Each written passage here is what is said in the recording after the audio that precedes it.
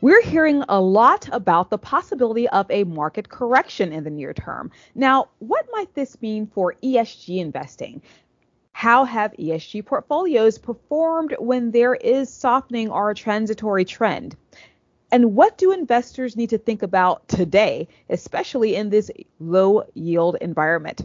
Well, here to discuss this and answer some of these questions is Nikita Singhal. Nikita is Managing Director, Co-Head of Sustainable Investment and ESG at Lazard. She is also a friend of the Refinitiv Sustainability Perspectives podcast and was our very first interviewee 2 years ago. So we give you a special welcome back, Nikita. Thank you for joining us. Thank you, Kisa. My pleasure.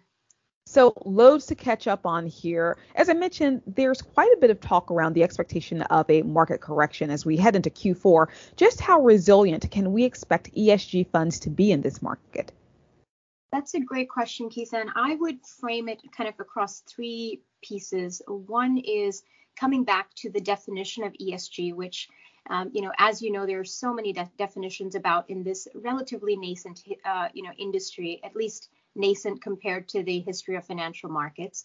So we'll talk a little bit about that. The second is because of its definition, it's the relevance of ESG across market cycles and investment styles. So, for example, growth and value.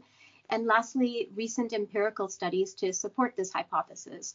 And so starting with the definition, really, it really depends on when we talk about ESG. Often people use different definitions. At Lazard Asset Management, we define ESG as the systematic incorporation of environmental social governance risks and opportunities, and to try and understand how these environmental social issues are getting priced into the market, to try to price them in before the market prices them in, before it's consensus, and therefore ultimately improve investment outcomes for our clients over a long term. When that is the definition of ESG, then it's not about a specific market cycle, a bull or bear market, a specific style, whether you're growth or deep value or relative value, but much rather about finding ways to think about in a bottom-up fundamental way how a specific environmental or social or governance issue is impacting the investment you're looking at. And the research actually supports this. So you see longitudinal research studies showing how companies who score high on certain sustainability attributes have actually outperformed over others in the long term. The most popular study I read about these days is by Gunther Fried in the Journal of Sustainable Finance and Investment, and this is going back to 2016. So it's not just in the recent years, where there was a meta-analysis of more than 2,000 studies of the impact of high ESG ratings on corporate financial performance. And that showed, over a 63% positive correlation. There's similarly other studies in the Journal of Applied Corporate Finance showing that by removing the bottom 10% or 25% of companies by ESG ratings, you could have a portfolio yielding higher returns and having lower risk. Similar studies have been done by index providers like MSCI to demonstrate how ESG fund performance can be quantified and how ESG factors can cumulatively contribute to almost 2% of the top 20 ESG funds returns over the last 10 years. But the question that you asked is really, what happens when there is a market correction? And we have had a bit of that in the last 2 years. And so there has been research that was conducted in the times of recent market turbulence. So as an example, the S&P Global Market Intelligence found that funds investing in companies based on their ESG ratings are, quote unquote, relative safe havens in economic downturn. And what it did was it analyzed the performance of 17 ESG-focused ETFs and mutual funds, and that have more than 250 million in assets through that turbulent period of January through May 15 of last year. And all but 3 outperformed the S&P 500, which is widely considered one of the best representations of the market. A lot of people, when they discuss ESG performance, and I'll pause here, have attributed the recent success and kind of outperformance of ESG strategies to sector exposures, specifically the tendency to be underweight energy, especially fossil fuel extraction, and being overweight technology. And I think it's worth just as a final point, kind of debunking this notion. And there is a recent academic study by Harvard Business School, by a professor at Harvard Business School, that found that companies who responded to the current pandemic with a greater focus on stakeholders, including one's employees and your supply chain partners, actually saw better returns during the 2020 market correction. I definitely can appreciate the thought about focusing on stakeholders and really looking beyond the typical lens that we look through, but exposing, as you say, employees and also looking at suppliers there. I'm curious, Nikita, taking a step back into those success factors. Some people believe it has to do with sector exposure. Other people really point out that when there is a tilt toward ESG, understanding the risks and the opportunities there, that there can be still alpha generation.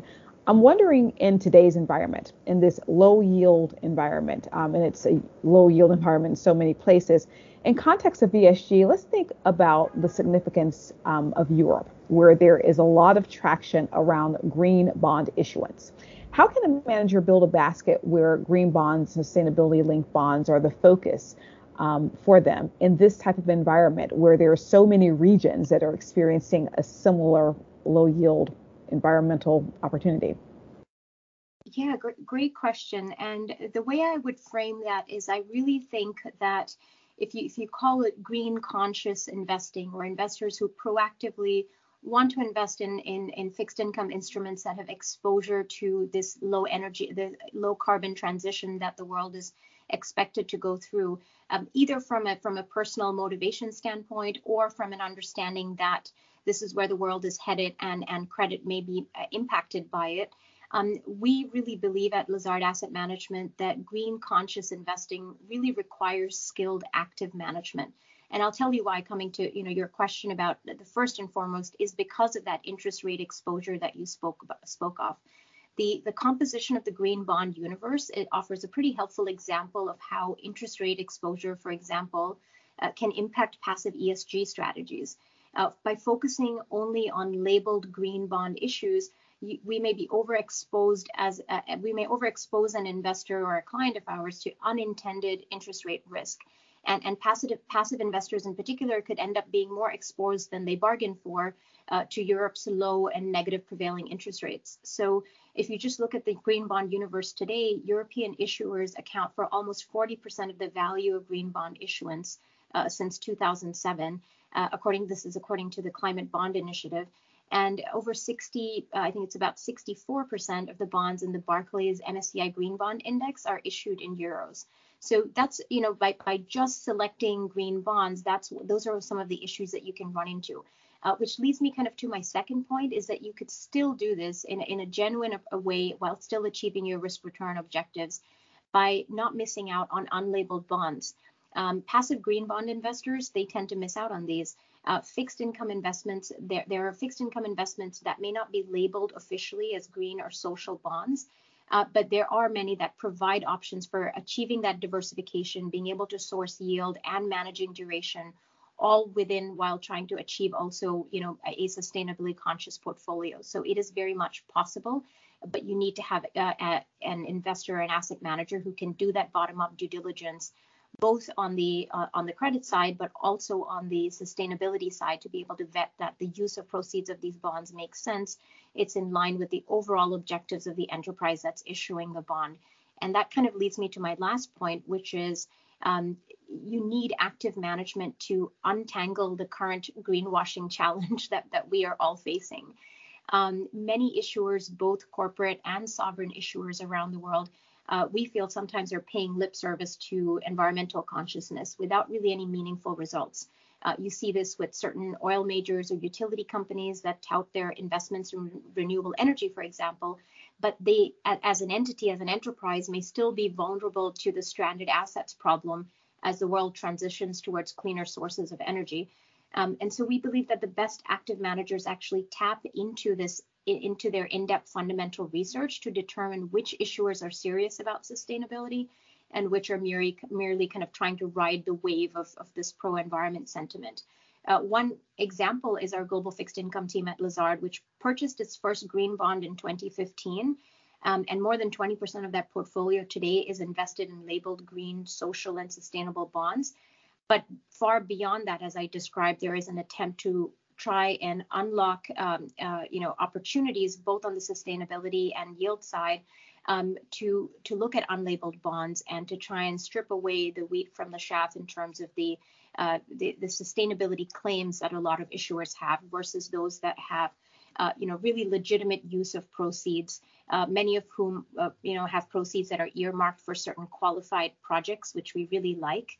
And some of which are even, have second party opinions on the issuance. These are from firms like Cicero, Sustainalytics, and Vigeo, which are all in compliance with the ICMA Green Social Bond Principle. So that's something that we would advocate for. Did you know the number of companies that have a diversity and opportunities policy in place have increased from just 39% in 2013 to 85% in 2017? More and more investors and portfolio managers look for companies that incorporate ESG values into their businesses. Promoting diversity and inclusion within the workforce is not just an important and growing theme, but it drives major ESG value. Refinitiv's quality-controlled ESG database delivers diversity and inclusion reports and trends, which can in turn inform better investment strategies. This data set can be accessed via a range of our products at Refinitiv. Learn about different packages and offerings by connecting with us at Refinitiv.com.